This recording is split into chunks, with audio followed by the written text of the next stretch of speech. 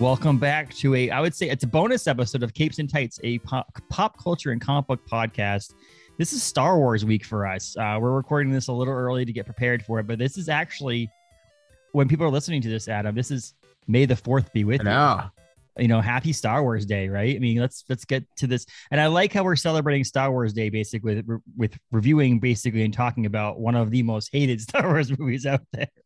Like if you're gonna hit Star Wars Day, you'd be like, oh, let's do Empire. Like, but nope, we decided to go with talking Phantom Menace today. It was a great choice. I think so too. I think it's a little bit. We watched a documentary separately together, if you think about it too, in 20-year retrospective of how it became one of the most hated movies, Star Wars movies too.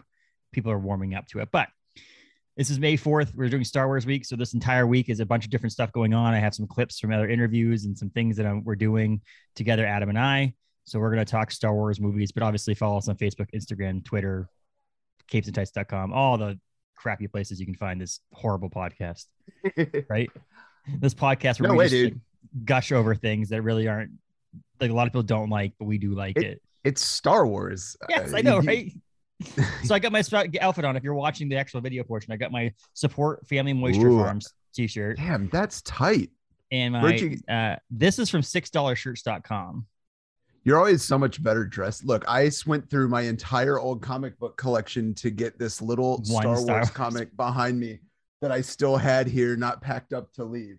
So, and I have my Tatooine National Park hat on.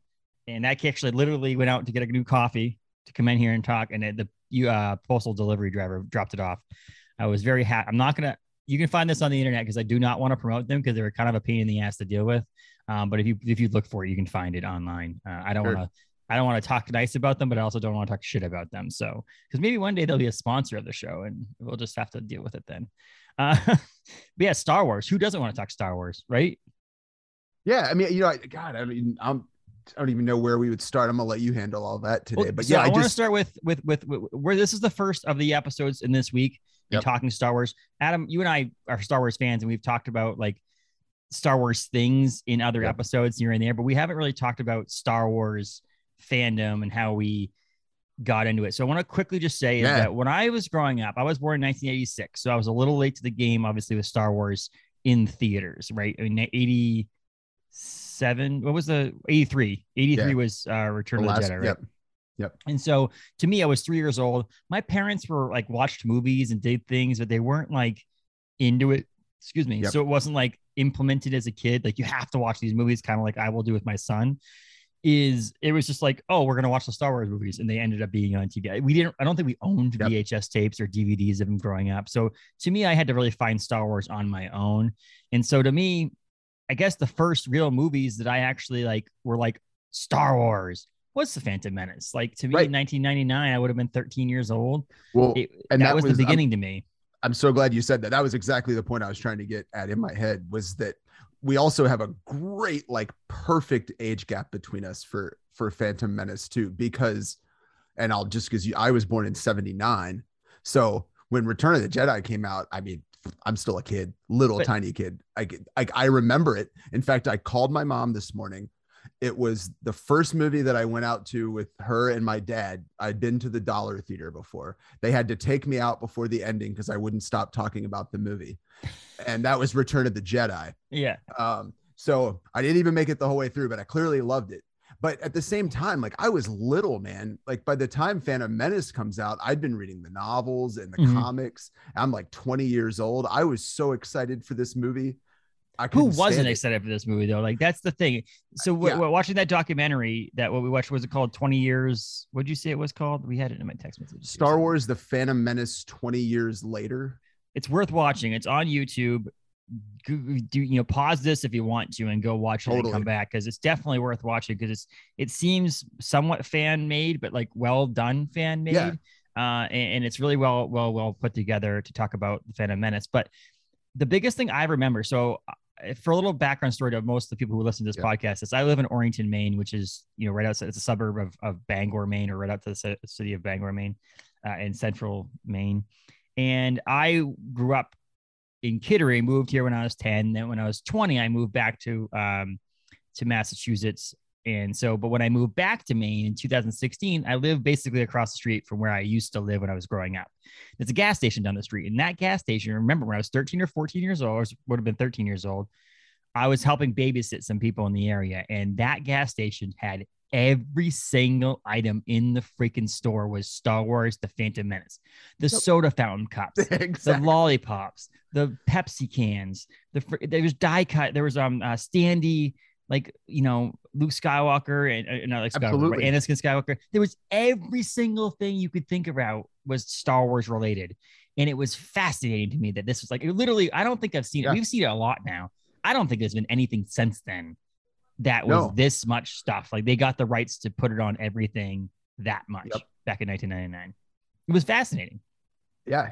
And God, it is. I mean, the whole watching, and the thing too that struck me, and then we'll get right back, but like this was also coming out right when like internet reviews were becoming the thing. And it's fascinating to see how they really buried the movie, because my thing is like, there was major hype. You and I remember it. That documentary, again, if you haven't seen it, go watch it. It kind of reminds you what the hype was like. And my thing is like, did it live up to the hype? Absolutely. It lived up to the hype. I don't think I've ever left a theater happier in my life. At 20 years old, halfway through college, I loved it. But it's weird. This is like, I feel like the first victim of like internet retconning. Yeah, and they talk about the edits. People made edits to the movie because of the fact they didn't like it that much. Exactly. So before we get all into it, like there was the problem people always have with these movies before we get into the nitty gritty of it is it's never gonna be the first three movies. Like you just, no matter what, the only way this would have been the first three movies is if this movie came out in 1985. You know what I mean? Like if it came out couple years after Return of the Jedi. Like if that's when the movie came out, different story. But 16 years later, with technology improving, you're not going to use the same actors and actresses. You're not going to use the same film edit. You're not going to use anything that's the same, different cameras. It's never gonna be the same. I'm sorry. The only way it would have been different is if they didn't do the prequel series and did something crazy like what they're doing now with Mandalorian and the exactly. It would have been something completely off the Skywalker trilogy or Skywalker series as a whole. Then it would have been okay. But everybody had to go in there picking like they wanted it to be Empire. Like they wanted you take the most pinnacle Star Wars movie there is, and you relate it to that. And it's like, no, it's a completely different thing. And so I understand people's, when you put the hype up to where it was, where people were standing in line to get the tickets and then standing in line to get in the theater. Right. When you put it way up there, it was never gonna meet that anticipation. Never. No, I mean, I remember we went to Strawbridge Marketplace. It was the big new like megaplex theater. It was further from my house than we usually went, but everybody was going there and they had the best screens. And you couldn't get in the lobby on the night it opened. And we were there at midnight. I mean, and it was spilling out in the parking lot. There were, like you said, there were people dressed up everywhere. The part of that though, that I distinctly remember that people don't talk about now is people were just as excited when they came out. Like there was not disappointment. There may have been later on the internet. There was zero disappointment. Like, and again, I feel like it's one of those things. Like I went to tell my brother to download the Key Collector Comics app because he's collecting comics books again. And I'm like, hey man, you need to check this app out. And he goes, will it spoil comic books for like some comic stories from like TV shows? And I'm like, well, technically yes, because there is this section of the, hot comics or this Key Comics that this has a first appearance in it, and it's been rumored to be this first appearance is going to be in the next Star Wars thing or whatever. And so he's like, I don't want to download it. So back then, there's too many people who went into that movie or right after the movie read the articles on Hollywood Reporter or Insider or whatever and read that it was a mediocre movie. In the documentary, they even mentioned that there was a headline saying Star Wars fans loved it, and they changed the headline to say they were mixed reviews about it. And it was like it was the beginning of the internet telling you how you should feel.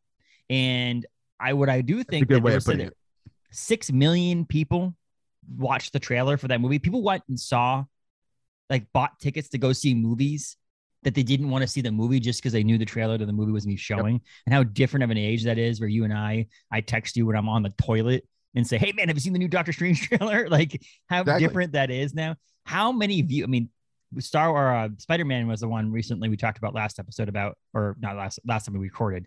back at episode 35 of our podcast, of that it was watched like 350 million times on YouTube in the first 24 hours. This was watched 6 million times prior to YouTube. I can't imagine the number of views this trailer would have had if YouTube was in existence back in 1999. Like, I don't even you can't do math on that. That's like Gone with the Wind being the most profitable movie of all time based on inflation. Oh yeah. This would have been the most watched trailer of all time based on inflation and technology and the future of our way we consume media. It's insane. It's absolutely insane. That we're gonna do what I'm doing, Adam, is I'm trying to set up this episode to put the hype up there of how amazing this episode is going to be. Yep. For it to actually not be as good as people.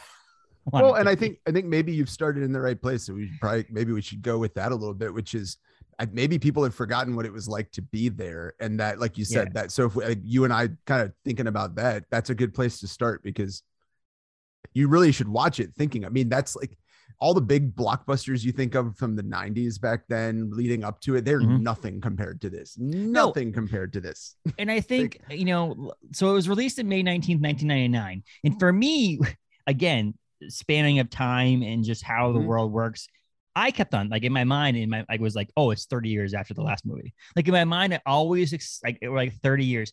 Because if you think about it, we're getting sequels. We just talked about a couple episodes prior to the last recording about Ghostbusters and how, like, that movie, the sequel or the Afterlife didn't come out super far away from the last movie. And so it's to me, it's like that movie came out farther away. But for some reason, always in my mind, episode 1 came out 30 years after episode 5 or 6. And it didn't. It was 15, 16 years later. But honestly, it wasn't even that long. I think you're hitting on something that too is part of the problem, is like, as the kind of the whole narrative got colored about the movie, people kind of relegated the original trilogy like to this thing that was the golden era of film. It wasn't, man. It happened in 1977. Like it was decidedly not the golden era of film. And so it didn't, but I think people want it to be. And so they put it back in this era of like classic films. And that's not the reality of what it is. Like you said, it wasn't that long ago. Oh my God. I was alive when the second and third ones were made. I mean, yes, exactly. And it seemed like it was a forever ago, but so the other thing that gets overlooked, I think, a little bit, first of all, the movie was only made for $115 million. It's wild. Like we just talked, like I said, we're recording this not far after we're doing our No Way Home review. So we talked about that more recently, but that was like the $200 million movie. And this is like using technology that hadn't been used before. Yeah. I mean, we'll get into Jar Jar Binks, but Jar Jar Binks was the first fully CGI character in a movie. Yeah. Like all this stuff was insane to me that they used. And George Lucas that's what he's known for. He was known for cutting edge, using things that other people hadn't done before. And same with Lucasfilms. They're still to this day still doing some stuff like that with The Mandalorian. The whole show was filmed on that cool new stage that like you don't have to be on set anymore or on location. And Lucas did this with this film. And that's, I think, one of those things that people gave him shit for, like of how much CGI was in this movie. But I think it's also sense, we wanted that. Like he wanted to do that. Yes. And I think, like you said, it fell victim to that too, because again, that's another rap that Phantom Menace, but the whole trilogy gets, is like, oh God, the CGI now is so bad. And I'm like, dude, but hold on. Yes. Like when we went and saw this movie, it was like again, I don't know how everything moves faster now with technology. So I'm like, how do you explain to the younger, like we'd never seen that.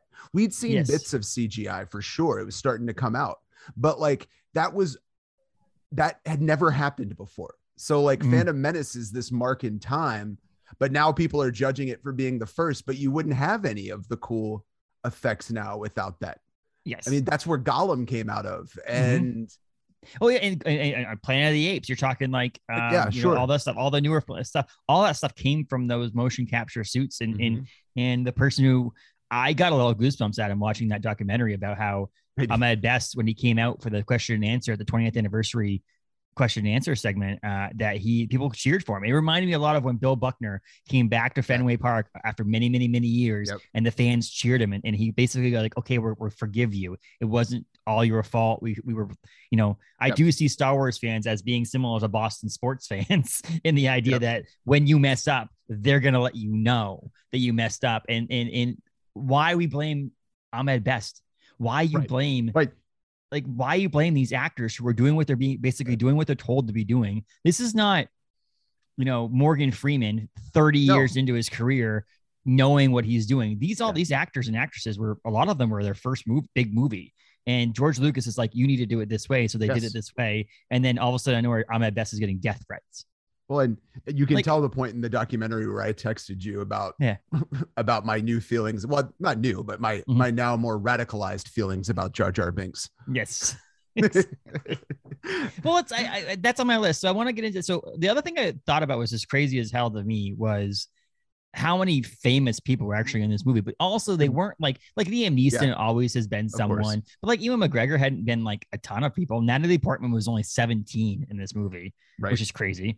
You had, all those people that were in this movie that like nowadays you look back, you're like, wow, that's pretty crazy. That a Star Wars movie featured these people. Cause when Star Wars, episodes 4, 5, and 6 came out, most of those people like weren't crazy big actors or actresses. They were just starting out. And so seeing Obi-Wan Kenobi beat Ewan McGregor and seeing Qui-Gon Jinn being Liam Neeson was cool.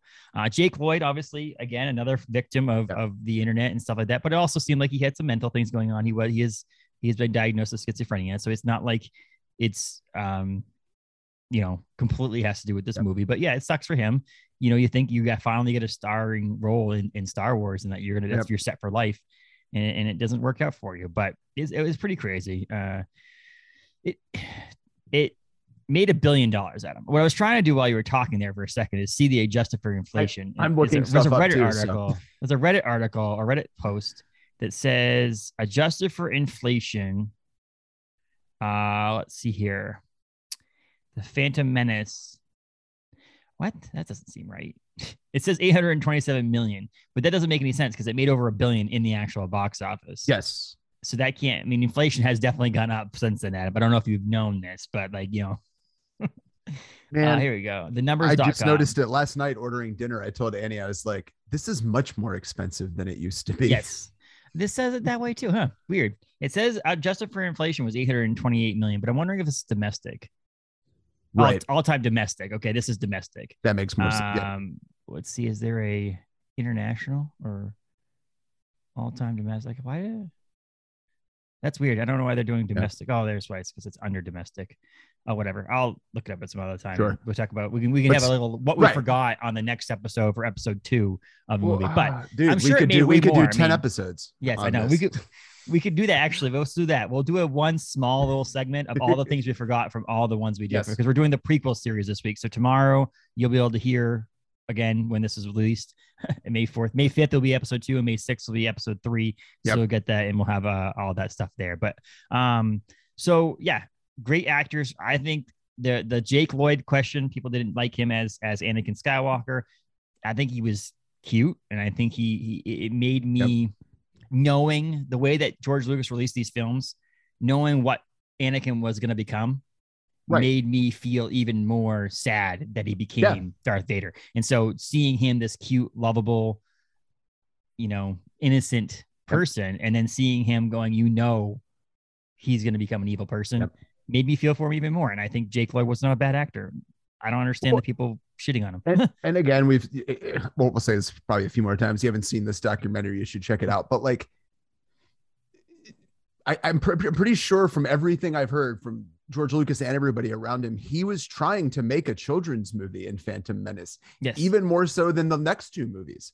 And have you ever seen a children's movie where it's like serious dramatic acting? No, they act just like Jake Lloyd did, which is a little over dramatic, a little over characterized because it's not meant for fully developed consumers yet. Yes, absolutely. I just found it before we finished. I found it 1.8 billion roughly. There you go. Adjusted for inflation. So, which if anybody wants to figure that out, No Way Home made about 1.9 billion. So it's on the par with that, which is crazy to think about because Spider-Man technically has 21 films prequels to it because of the fact that there's all of the MCU films, and then you have all the Yep. Spider-Man films that lead up to it. This only had 3 at the time, and 3 films that were released all together 16 years prior to it, and it made $1 billion in the box office with like little promotion. Because again, what we have Right. now is I have my Roku TV on now, and there's ads coming by. I mean, that would have Exactly. been on.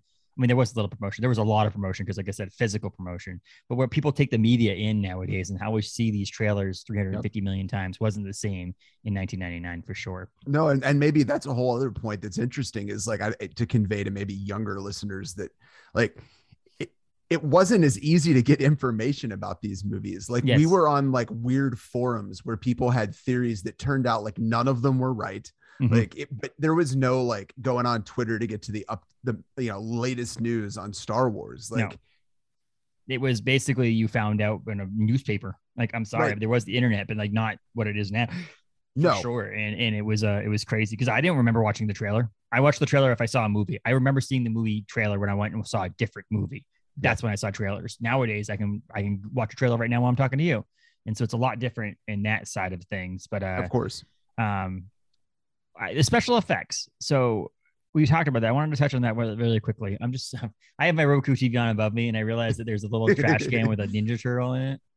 Whatever.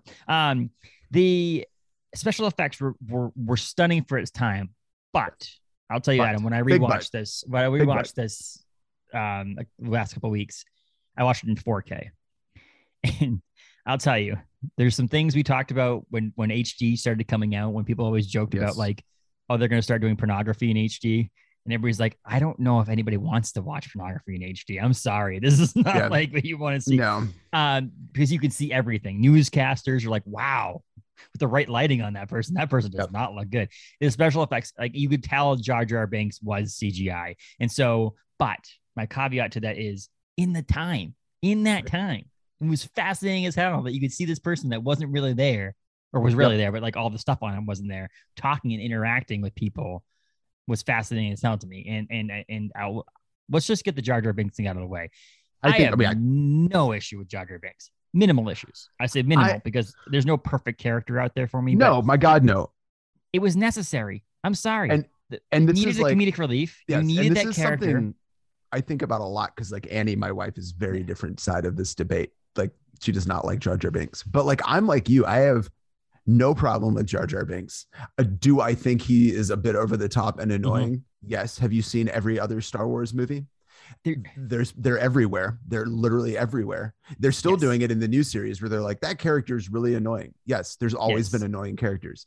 So I don't really get I mean, I think it suffered that thing of like this deluge of internet things that were like Jar Jar Binks is a meme, maybe one of the first big internet memes. I don't even, really. And I like it's one of the first websites too, the whole like Jar Jar Binks should die, like that, the fan created websites. And nowadays I can say, get you a website right now for like $8 a year, like a URL. Back then it was not. So someone invested some money into a website to put out a Jar Jar Binks should die website. And so there was a hatred for it. But I feel like one of the main reasons that you create a character like that is so you love the other characters more. And so like you need a character that's not fan favorite all the time. There is this side that people did think that George Lucas was creating a character to sell toys. And so that's a big, which he has said on the record many times. But like, so people, the difference is that if you put, one of the things I always like to talk to people about is take Phantom Menace. Forget everything you know about the Star Wars universe. Forget everything you know about the real life universe and just watch the Phantom Menace for the Phantom Menace as a standalone film. It's a great film. The problem people have is they connect it to the first 3 films. They connect it to the fact that we're trying to sell toys. Does people forget, Adam, that making movies is a business? And I thought one of the things I watched with George Lucas, it was so interesting, and I'm going to be a big defender of George Lucas in this too, is that like people confronted him about the toy thing, that didn't like that it was a part of the vision, but he understood. And this is where I think you and I can vouch for it. Like, dude, the toys are a feature, not a bug. Like I loved collecting Star Wars toys. I mean, George Lucas knew that was part of the fun of Star Wars. It was one of the first big movies that was like, and here's this whole world of things to collect. Yes. And here we are. And I don't, like I said, people get mad because he's selling toys. Like then they used the whole world to sell the movie. And we've known this back in the day. If you watch these things, there's shows that were created to sell toys. Right. I mean, like Transformers, He-Man, all those shows were created, like we mentioned. Why do you blame someone for doing that for the big picture? And I want to own it. I brought it to the office. I have a little Chewy Funko Pop that's fuzzy. And I got it for like $2, $3 at the comic book shop this past week. Because I'm like, this is badass. It brought my movie love to life, and it's on my desk. And why wouldn't you want that stuff to go along with it? Like, I want that. I want more of that. I want some No Way Home. I mean, I have Stan Lee on my desk from a freaking Marvel movie. Like, why wouldn't I honestly personally think that's part of why George Lucas decided to sell it to Disney, because Disney already also had a track record of understanding that like these cartoons are more than cartoons. They're toys. I mean, Disney's doesn't ever apologize for the money it makes from toys. Exactly. I mean, and the funny thing is, we talk about the connection to Jar Jar Binks is the fact that he was probably created to make toys. Can you still buy Jar Jar Binks toys on the primary market? I mean, on the secondary market, I can see on the resale market. Yeah. I think they, when the backlash started coming, they stopped producing those toys. Oh yeah. And which is a funny thing is I think it was created in the way how weird he was and how like big ears and funky and funny was to create films or toys for the people. So that's just funny how like he was created to sell toys, and then they realized, oh shit, we can't sell this toy anymore because no one's going to buy it. And so the racist remarks, I thought that was funny. That reminded me in that documentary about how people will pull anything out of anything. Oh my God. Like seriously. And George Lucas said it best. Okay. So you see this orange dude with big ears. Amphibian. Yeah. And you equate that with a Jamaican guy and you think that his long floppy ears is dreads. Are you crazy? Yep. And so like I can see how the connection there, people were like stretching to get something to make fun of George R. Binks. It has that reverse thing to it too, of where they're like, it's racist, it sounds Jamaican. But I'm like, do you know a lot of Jamaicans, honestly, that talk like that? I have never met a single Jamaican ever that talks like that. That they don't go, hey, me so hungry. Yes, no, exactly. That's a made up thing. Like, and here's the deal. You can't tell me that George Lucas wasn't thinking the way that Yoda speaks and wanted to do another character in Star Wars that maybe could have the love and attention that Yoda has. Exactly. Because Yoda speaks so differently. He's the only person in the Star Wars universe that speaks that way. And so let me find something else funny and goofy. And maybe people will start talking that way for fun. And that's what was created. And then people just didn't like it. And I think it was because the movie wasn't that bad. They had to find something to pick it on, and it was easy to pick on. But that's where I like, again, when I be like with somebody, it feels like honestly, is C-3PO a serious character? No, he's great. We love him. He's hilarious. I promise you, if you go think about it and watch the originals, he pulls the serious narrative down, even in Empire Strikes Back, the most serious of all of them. And he's in a backpack making weird comments. Like, it's no different. Like, no. And Jar Jar Binks saves the freaking day multiple times. Yeah. That's the other part about it. He's a hero. Like he's a unrespected person in his own community because of some things that he's done, stupid, like non-common sense things.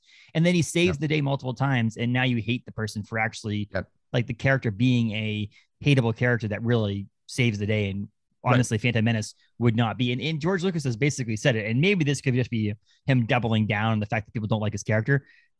But he basically says that the prequel series was supposed to really revolve around Jar Jar Binks. Yes. But he basically has come out and said that Jar Jar Binks was supposed to play a humongous role in all three films. And then slowly, as you see it, big part in Phantom Menace. And then you'll see in episodes 2 and 3 that he has a smaller, obviously smaller spots as things go along. And he actually was on the first poster and never on another poster either, which I thought was funny too.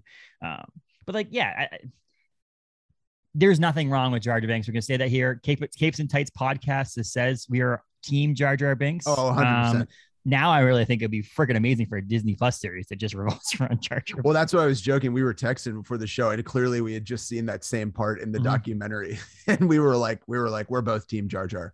Like, but yeah, I agree. Like, I'm at best, like, bring him back and do like make it an animated series. And honestly, it would be hilarious as hell to make it a sitcom.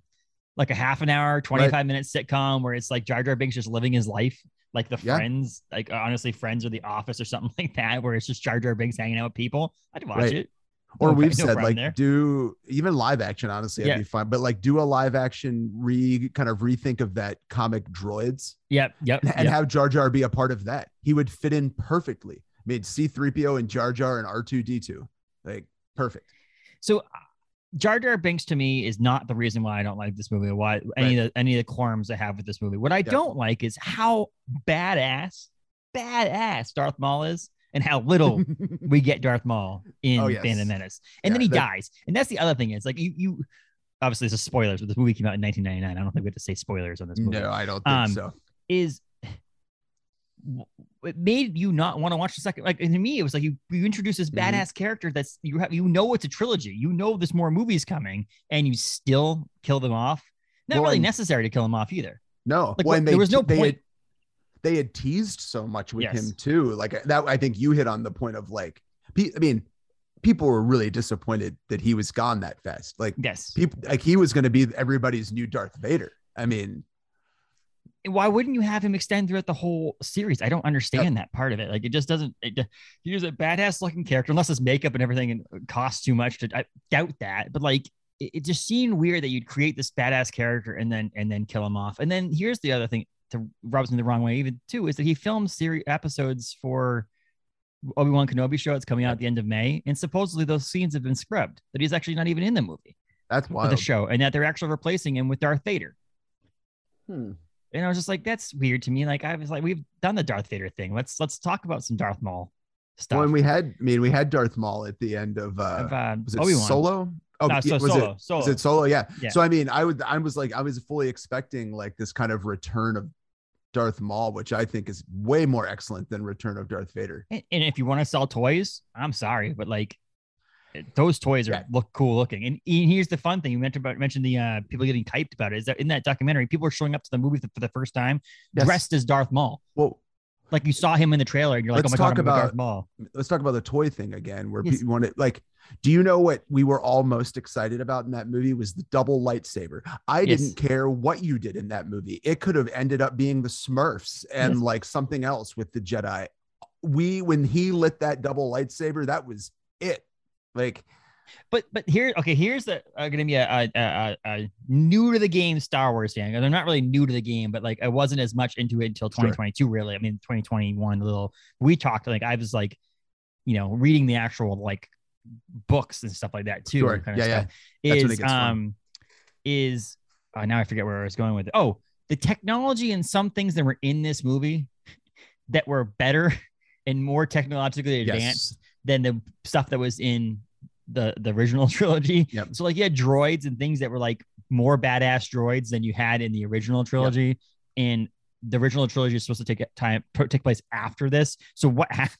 Some of these things, also the technology was there, then all of a sudden I know we went back in time. So like a double lightsaber is badass, but why didn't anybody? No, and that's a great point. And I think honestly, that is one we can real quick get to the heart of one of the complaints of George Lucas, which is, I mean, it actually is like, it's a great way to frame a larger historical narrative is that like, let's say it's the Roman Empire, right?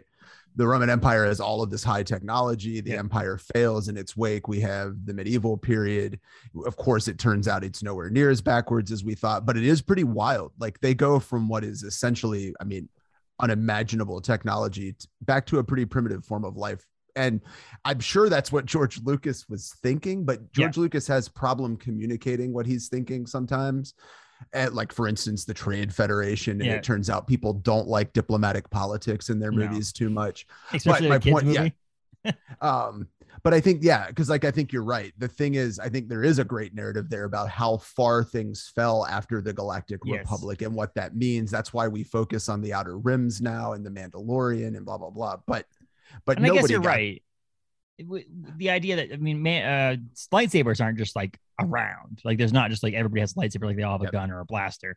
Like a lightsaber is one of those things that's like very few and far between, and handcrafted. And and so like even if someone created one, the technology and the effort to go into a double-sided lightsaber might have been so crazy that they just hadn't had one yet in the time, because they obviously, like, episode 3 happens and then episode 4 happens right after. So it's not like years and years and years and years and years and years pass between these movies. But honestly, that's great though. I mean, I think viewers should think about that when they watch it, as like that's actually supposed to be a part of the narrative that then makes more sense even now, where like look at the Mandalorian, like nobody has a new ship. Everybody's driving like weird old, Naboo starfighters that are being converted. It's not the same thing. The prequels, everybody had brand new cars and brand new shiny buildings and big cities. Like this is almost post-apocalyptic. In a sense, but more of in a political way, I guess. But yeah, no, I mean, I think that's actually an excellent point. Yeah, and then we'll get into it when we eventually talk about the sequel trilogy, is the fact that it's pointless to have your guards coming out of the side of your lightsaber that could actually hurt you more than they probably would help you. Because that might have been a misstep. Yeah, that was a little weird. We'll get into that at some point. And so I just, one of those things that's jarring to some people if you watch it. So if you watch it in the order of the movie, so 1 to 9, if you watch them that way, it might be a little bit more jarring to you that they have this technology and all of a sudden they don't, even though it actually makes sense if you think about it the way you're thinking about it. Is the other reason why a lot of times I tell people to watch them in the way that they were made. Like if we were talking about, I've had a stance to tell you, gun to my head, you have to watch them this way. You should watch them the way they were made, 4, 5, 6, 1, 2, 3, 7, 8, 9, only because, not because of storyline, only because the technology at the time gets better. If you watch 1, 2, 3, and then go back and watch 4, 5, 6, you might actually be like, oh my God, this movie's quote unquote suck because of the technology wasn't there in the 70s and 80s as it is in the late 2000s or late 90s, early 2000s. And I think it's just the way to watch it. Cause I mean, as we all say, we refer to them as the originals and the prequels. So like, I mean, the originals are the originals. I mean, you can write 8 million more prequels. It's always going to be anchored around those 3 movies. I thought go ahead. Oh, I was saying one of the documentaries. You and I are talking about writing a comic book and stuff like that with our spouses. Yeah, totally. We talked about the idea of doing something similar, whereas the idea is you create the storyline, your meat and vegetables, and then you create like a badass thing and be like, hey, guess what? We have the small limited series that's coming out that tells you how we got to here. I love that stuff. Like I'm reading this coming week or at the beginning of March or beginning of April, I think it is, Something's Killing the Children is coming back after it being gone for a while. And they did a House of Slaughter thing, which is a prequel. It talks about someone in the book. And so like, to me, it was like, okay, you're taking your break, but we're going to release this thing that explains how we got to where we are. And that's what George Lucas did. And so I think that's a badass way of doing it. Cause not only did they do the prequels, but then they eventually did the sequels. So it's like, if you watch them in the order they were created, you get to find out what everything's all about and then how we got to that point and then what happened after that. And so it's a good way to break up, because it could just be a long movie or a long TV show by watching it 1 through 9. I mean, that's why it's so excellent. I think that Disney got a hold of it. I mean, which is another thing when people like crap on George Lucas and like sell it, like he sold his idea to Disney for billions of dollars. Like who else would you entrust it to? No one. I'll say this 100% guaranteed. No one would have said no to that. I'm sorry. I don't care who you are or how perfect of a Star Wars fan you think you are and how amazing you are. If someone like Disney offered you $4 billion for your company, there's no one out there that would say no. Imagine you're a creator like George Lucas who feels huge ownership over this world that is entirely that he created. I mean, tons of people helped him, but it's his IP, right? Yes. And if I was getting to a point where I'm like, I don't want this to be dominating my life forever, I just like, what would your next move be? I would find a place that has the money, the vision, and the people to keep executing my idea, or I'd just say it's done. But he didn't. So, and I'm glad, because I'm glad it's not done. Well, me too. And that's the thing, is we had to get through. So in order to get to where we are now, we had to have Phantom Menace. And in order to get to where we are now, we had to have George Lucas selling to Disney, because of course Disney Plus is where all these fun shows that we're saying, oh my gosh, we have our Star Wars back again, is these shows that are happening on Disney Plus, your Mandalorians and so on. And so we're getting our Obi-Wan Kenobi prequel, or basically, I mean, additional thing of Ewan McGregor playing Obi-Wan Kenobi, which is awesome because I loved Ewan McGregor in this movie. Oh, me too. So it went a certain way. And I still, to this day, I said, I don't care. I don't care what company. If someone offered me the right number millions of dollars for this podcast, we'd stop tomorrow. We'd stop in the middle of an episode. I'm sorry, I love doing this, but it doesn't mean you can't do something else. And one of the main reasons start another podcast. Exactly. And that's one of the main reasons why George Lucas says he sold, was that he couldn't, and it makes sense. Because I think there's this aspect of, and my dad deals with it in churches, where like if he moves the pulpit, someone's like, we've always done it that way. You can't move that. Oh, yeah. And so that's what Star Wars has become. It's become a religion to a lot of people, honestly. That's a great analogy, If you don't, if you change something, you can't do it because people are going to complain about it. And so for him, he's like, I can't do anything new and innovative anymore because I have to do what people want me to do. And obviously that's probably untrue in a sense. I'm a George Lucas. I defend him a lot too. Yep. But in the same sense, what has he done since he sold it? Nothing. Exactly. So my whole thing is like he's had the money to fund his own things himself and still hasn't done it. So part of me goes, yeah, you probably sold it because people didn't like your prequel trilogy and you could get $4 billion for it and whatever. And so at the same time, I would like to qualify. I don't know what he actually does with his free time, and it may be most excellent. And he has $4 billion. So he doesn't care what I think about what he spends his time doing. Yes. Correct. So he might be making movies for himself and just sitting there with his kids watching him and being like, hell yeah, dude. That's what I would do. I mean, good for him, man. Yeah. I tell you what, Lucas Arts as a company has made some of the best things I've ever seen or done in my life. Because some of my favorite video games are like the Indiana Jones video game. God. On old DOS video game where you like had to walk in this door, and that's a Lucasfilms full video throttle, game. The Dig. Yes. Oh my God. I could go on and on. That's a whole nother podcast. And so why don't I say a trigger word for some people? Midichlorians. Oh boy. And that's a trigger word because some people again, this is the whole why I can understand some people not liking George Lucas. Is he only saying things because he wants to protect his image, and the idea that George Lucas created the mythology of midichlorians supposedly back in 1977. They just never mentioned in the first 3 movies. Right. And then it finally came to light in Star Wars prequels.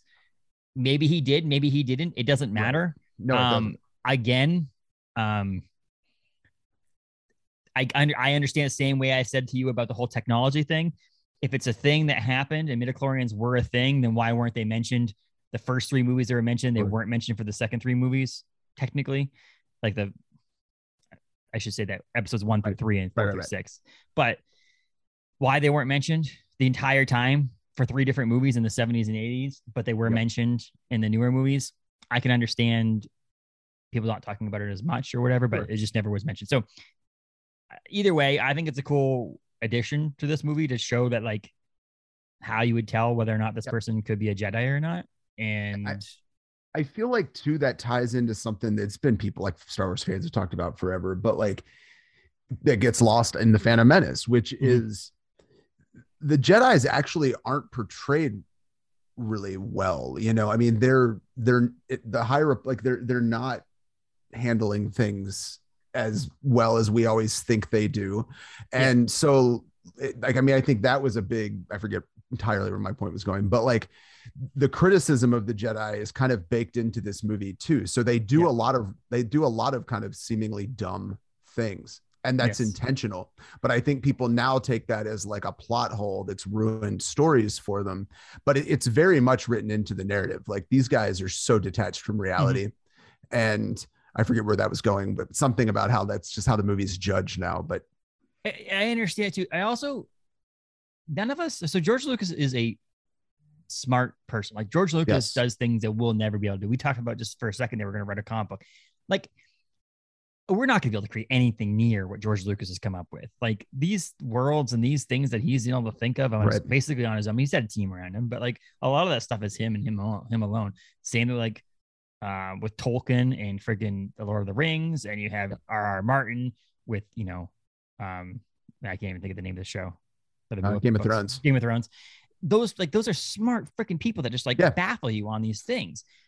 He made the prequel trilogy 16 years after the first movie. And so if he came up with something in those 16 years, you're telling me that he's not allowed to use it because it doesn't connect in a way that you didn't hear them say it in the first 3 movies. Exactly. Like that's just because he didn't say it, it means it doesn't mean it wasn't there. You're talking with Luke Skywalker, who knows is not a Jedi yet. You're talking with Han Solo, who is a rebel, like a rebel, like a a runner. And you're talking with people that don't. Yes. Your main characters aren't people like in the first movies where like you're training. Like you have Yoda a little bit, but that's it. Right. And so like I understand that it wouldn't be mentioned as much because why would it freaking matter? Sure. Well, and I think actually for the midichlorians, that was the point. I forgot that I mean, I think that's a really good point. But my thing is, I think Disney has handled it well. And my point of where it was kind of criticism of the Jedi is, I mean, Qui-Gon Jinn adheres to some weird old stuff that even the Jedi around him in the prequels don't adhere to. So there's a thing there. There might be some truth to the midichlorian thing, but it seems like that actually after Fall of the Republic, that's not how people think about it anymore. And so that's fine. The story can end there and just say like, I don't know, there was something in the High Republic that they thought they had a technology. Maybe it didn't work. Maybe it wasn't real. Right. Well, I listened to some podcast about the end of Book of Boba Fett, and how Baby Yoda or Grogu decides, like, given the option, basically he was given the option to go with the Mandalorian or stay and train as a Jedi, and the fact that he gave him the option, even though he basically, I think Luke Skywalker basically wanted him to choose the Mandalorian route, like, because that's what he did basically when Luke Skywalker basically chose to go save his friends over staying with Yoda, is because it gives him the option. You make the decision, and that tells me, because if Baby Yoda wanted to stay, he could have been an evil person. And so Luke Skywalker, the whole theory of in this podcast I was listening to is that Luke Skywalker made him make the decision so that if he made the wrong choice, he could direct him in the right way. But he wanted to make the decision on his own. He made the right choice, which means that go save your friend, like go be with the Mandalorian. And then hopefully he won't become this evil person. Whereas the same thing with, happens in Skywalker. So all these things change and people make decisions and things change over the years. But like, this is not Marvel Cinematic Universe we're talking about. Like the Marvel Cinematic Universe is one of my favorite things ever. And we're talking now, we're like, what, 10, 11, 12 years into it, right? That was the difference and over the space between the last movie George Lucas made, and the fourth movie he made was over that time period. So if you want to change something or reinvent something or do something new in the MCU, it's 2 movies ago. You can easily change something and add something, and they're in chronological order. Whereas you created some movies, you have to go back to it. There's hands were tied, and sometimes he's like, screw it.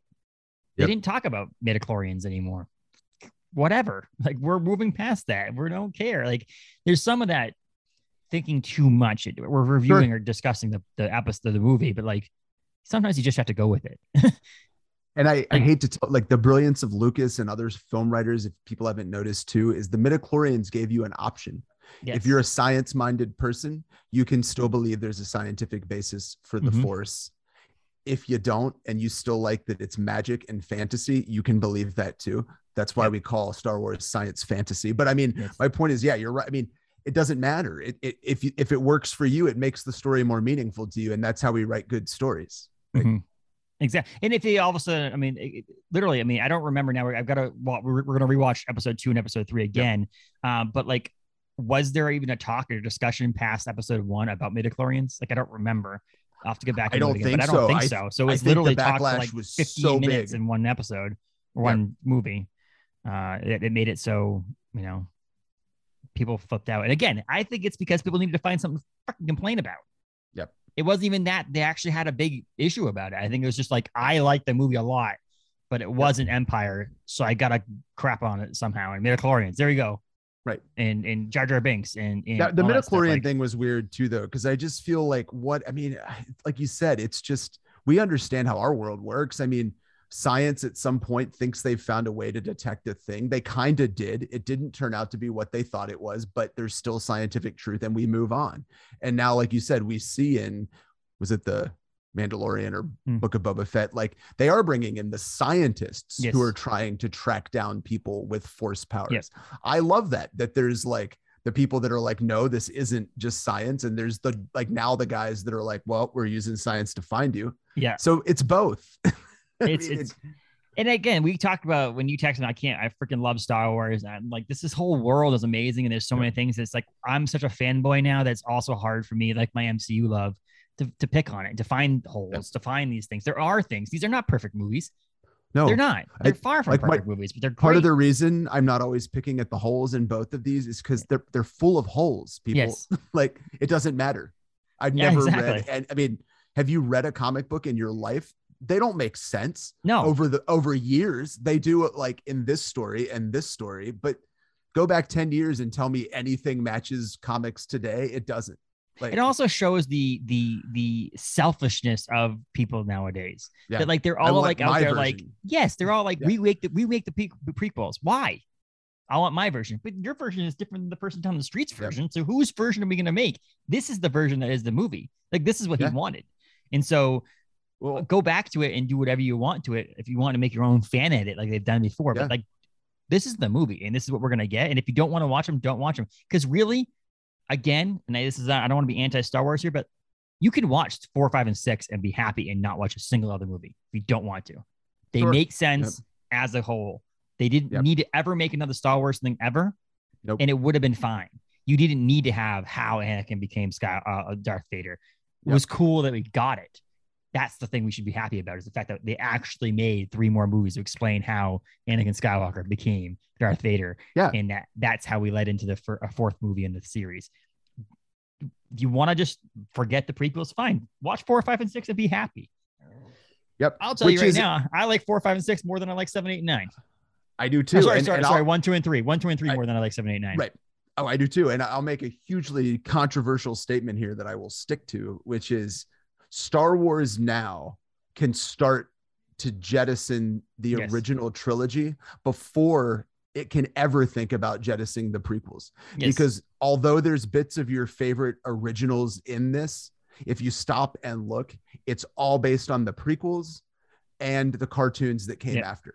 That's who they're making this for. That's the generation they're after. And I love that I was there for even a part of the original Star Wars experience. But I promise you, we could close that door now, but we can't do that to the prequels. No. And I think one of those things you might actually get people, we've talked to that 20-year documentary, was people are starting to come around to the idea that these movies were good and they liked them and so on and so forth. And that's where you're going to honestly get. And one of the reasons why I wanted to start with episodes 1, 2, and 3, and not because we could have done it in the episodes 4, 5, and 6, and then go to 1, 2, and 3, is that this is leading up into Obi-Wan Kenobi on Disney Plus. Yes. So at the end of May, there's a new show coming up, and this literally feeds out of episode 3. Yep. And so like when you get to episode 3, this is Ewan McGregor playing Obi-Wan Kenobi.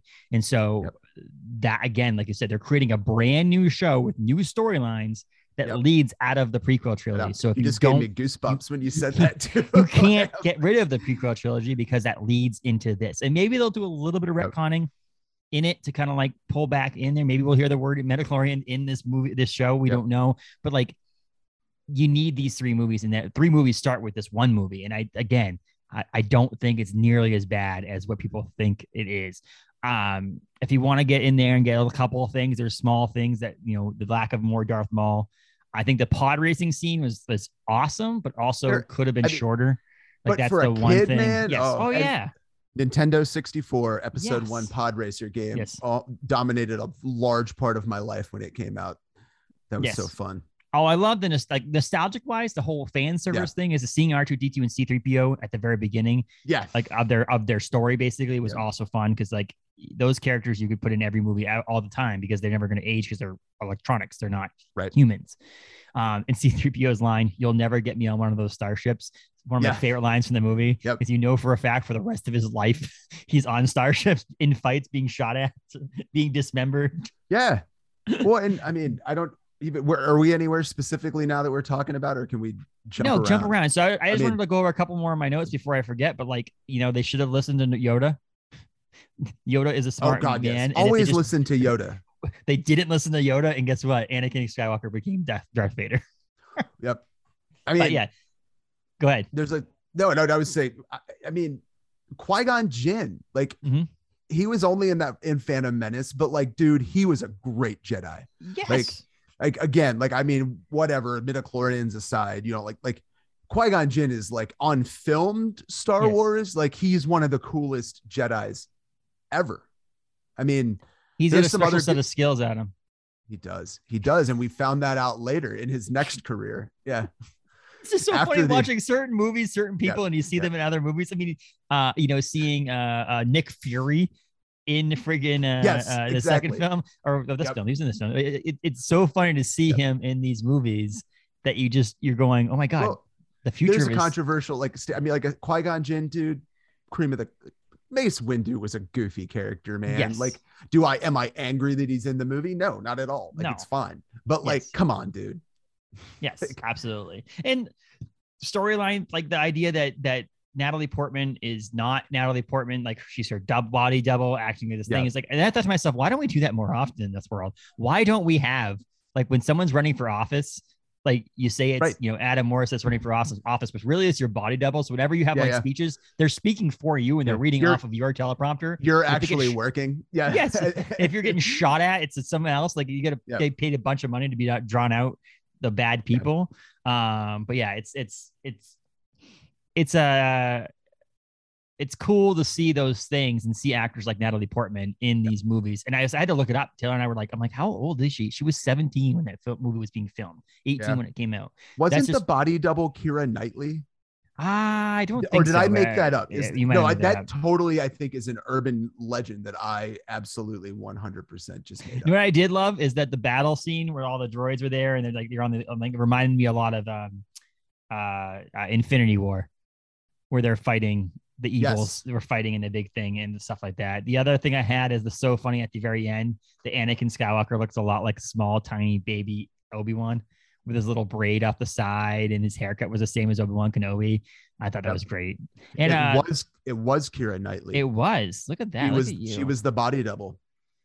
Look at you. And they don't even look the same. No, but I'm just saying, again, talk about a weird, like, there were a lot of people in these movies. Like Keira Knightley, I mean, she went on to have a humongous career. Yeah. I mean, so she was the double. That's wild. Yes, exactly. What I did write down is the beginning of the Star Wars week. I put an episode. We put an episode out with top, like, fun facts about Star Wars universe. But right now I had some fun ones about episode 1. He wrote episode 1. George Lucas wrote episode 1 by hand with a pencil and a notebook. He actually, in fact, writes all of his scripts that way. So everything was written with a pencil and a notebook, which is fascinating. I want to know how much that's worth. The original, it's like original drawing for an artist. It's like it's some pencil on paper framed on your wall. Holy shit. One of the biggest influences in making The Phantom Menace was the Young Indiana Jones Chronicles. Remember that TV show? Yeah, I absolutely do. Not only did it have a significant number of television series crew and production team that later worked on The Phantom Menace, the same crew, some of the techniques they perfected in the filming of that series were used on episode 1, which is fascinating. Obviously, Indiana Jones is also a Lucasfilm, looped into that whole thing anyway. But the first scene of The Phantom Menace was filmed featuring Darth Sidious and Darth Maul. So that one where they're together on the balcony in Coruscant, that was actually the first filmed scene, which I love to see that because I love that idea that things aren't filmed in order. Right. After a monstrous storm destroyed almost everything in Mos Espa, the Tunisian army helped rebuild it. So that scene, they had to actually rebuild it. And it was pretty funny how that, they end up having the military helped them rebuild it. The Jedi and the Sith went through 300 aluminum lightsaber blades while filming The Phantom Menace. Stunt coordinator Nick Gillard helped build the new lightsabers in physically and mentally intensive duels. That's pretty crazy thing because obviously they put special effects over them. Of course. Yeah. And the last one I had here was some of the cheers and jeers emanating from the audience at the pod race are from the San Francisco 49ers game. I was like, that's amazing. You have like a football game that's like, funny. You hear the cheer. You're like, I was at that game. Wow, that's pretty crazy. That's in the movie. I was an extra. I read that like he based that scene on Ben-Hur. And I can see that, which you can see, but I thought you were going to say that that's what the fan noises were from. I would like that would be pretty use that funny. Again. Yeah. Which actually, as a point, I thought was great. George Lucas had also said at one point, well, I feel like the prequels are a history of Star Wars. So I wanted to make them like films were made in like, the golden age of film where they were over the top, which I feel like if you think about it like that, he actually executed that idea well. I mean, that feels like one of those weird like 50s movies where you're like, why are you all so goofy? Like, this is supposed to be the story of the American Revolution. Why are you singing? Yes. Like, but this feels like that kind of era, you know, in film where you just accept it because that's how the film's made. Exactly. And I also feel like on top of that, my whole point of the MCU and the whole point that people fart at a funeral is funny things happen even in serious times. So having the Jar Jar Binks character make a joke here and there and laugh, and having Anakin make a joke here and laugh and make light of certain things and so on and so forth, or even Obi-Wan or whoever. It's like, yes, they're fighting for their lives and they're fighting for the future of the universe they're in. There's still funny things that are going to happen. Someone's going to trip and fall on the starship and hurt their leg and stub a toe and be like, idiot. Like, it's going to happen. So it's our stormtrooper that hits his head in the original movies. You know, that's great. That actually happens. So like, you know, I still think it's funny that actually stayed in the freaking movie. I do too. I love it. It showed probably the limited number of budget dollars they had left in the and at the same time, exactly what would happen. Yes. I would run my head into a iron beam like that 2 seconds into wearing a helmet like that. So it would have been even better if they actually talked about that later on, like in another movie or in a different movie, like just talk about like some blind spots or something. I got a headache from that time I busted my head on the thing or something. Obviously he got shot, but like the idea that like bring it up and make it obvious that like we made a faux pas in filming, but really it can work out because again, things happen. Nothing is perfect. Right. You do things. You stub a toe. That's what Disney does best. I'm sure that's why I think we need our Jar Jar Binks comedic thing to kind of deal with all the funny stuff and just make a joke out of it. Absolutely. How funny would it be for Jar Jar Binks to just like do a Mystery Science 3000 or Mr. Theater 3000, whatever that is, and like watch the films and have him talk about the films, but have Jar Jar Binks be the person. Get some money to Abed Best for doing that too. It's like, well, this is at the time where I did this and got my tongue stuck in the laser beam and stuff like that. Again, start to finish, the movie is great. 2 hours and 13 minutes. So again, not too bad. How long was it? Like 133 minutes. So what is that? 2 hours and 13 minutes ish, right around there. So again, I'm a big 90-minute film, but I feel like you could probably have gotten that down to about 2 hours on the dot with a little bit less pod racing.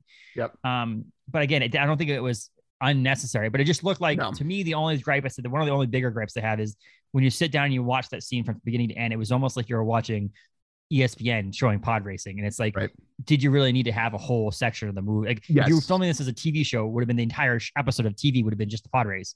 So you could have come back in and out of that thing, but I understand like the point of it and all that stuff. For those of you that weren't there in 1999, like this was all the rage in the late 90s, was making movies that could have been done in an hour and a half and making them 4 hours long. And we had this whole era of like Bravehearts and stuff where we were like, that's a great movie. It could have been 2 hours long, but 4 hours was okay. So this movie is born in the middle of that. And I think kind of people didn't like it as much as that they thought they would. Because that's a valid complaint. Well, I mean, Titanic. Oh God. 2 years prior to that. And that was 3 hours and 14 minutes. Oh my God. That's I said, that was all the rage. It was what remember was it 3 cassette tapes or 2 cassette tapes? Oh God. Was Titanic, I think it was the dual cassette tape package. This is when the DVD starts really taking off, is when they're like, wait, are you guys going to make double and triple VHS tapes for everything now? Yes. I'm glad because we have no room.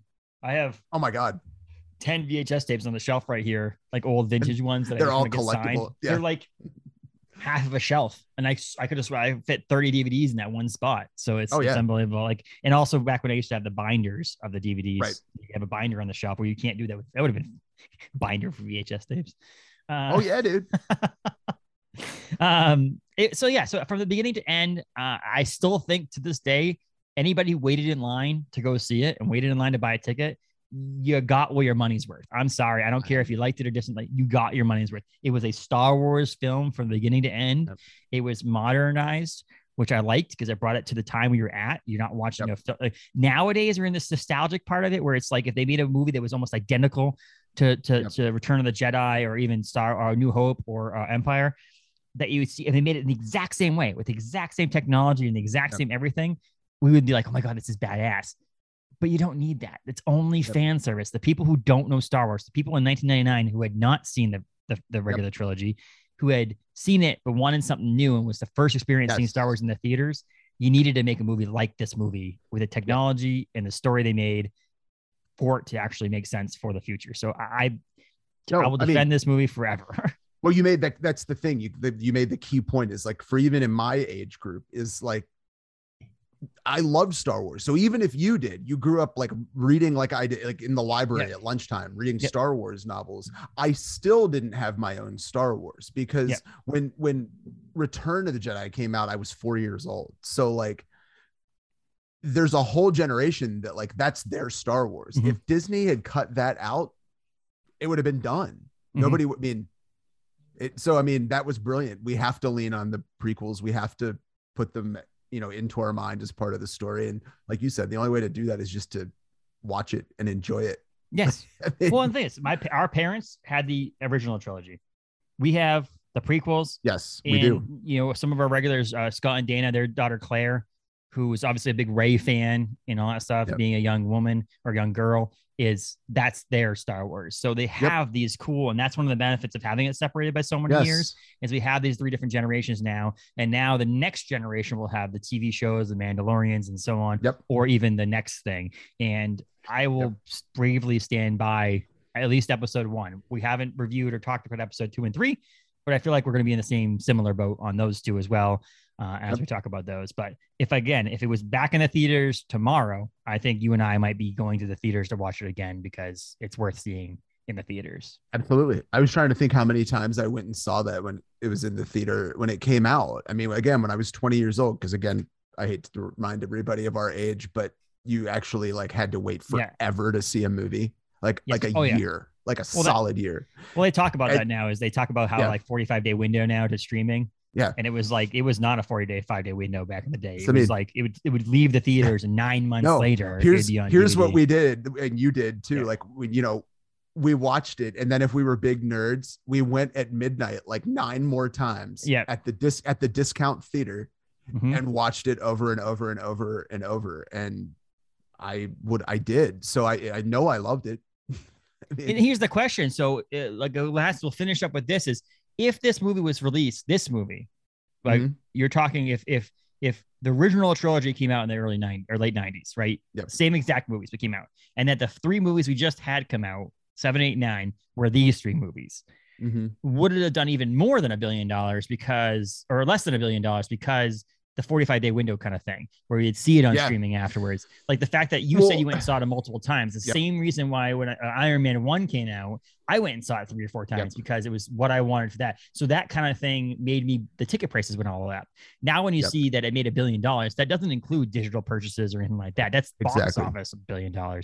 So my question is, yes, the inflation would have been 1.8, but maybe it wouldn't have been 1.8. Maybe it would have only been $1 billion or less, because the fact that the 3 or 4 times some people went and saw it, they would have been like, I'll see it twice and I'll wait for it to come out in digital 45 days later, which I don't have a problem with, because I like it on digital at home so I can watch it again in my own comfort of my own home. But I think too, honestly, I just think people don't like, Star Wars had a solid number of years where it just wasn't going to get rebooted. And like, and I think maybe to end is a great way to say like what we said in the beginning, which is I don't think people appreciate the point that this movie came out. The hype was real. I was there. It was nuts. It was the biggest like cinematic thing I'd ever seen, ever.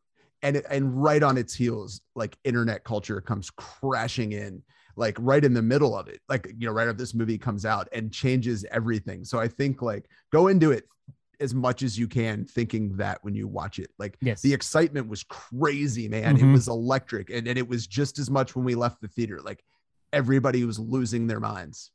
It was the Infinity War of the time, because of the fact that we waited so long for that to happen. But so Star Wars, check out next week or tomorrow's episode of episode 2 of the Star Wars, or the next episode. And then there'll be episode 3. And then we'll go at some point, we'll take a little break and we'll get into 4, 5, and 6 at some point and talk those as well. So, but yeah, Star Wars. Geek out, nerd out, Star Wars, man. It is supposed to be fun. It's my probably one of my next tattoos is gonna be Star Wars now.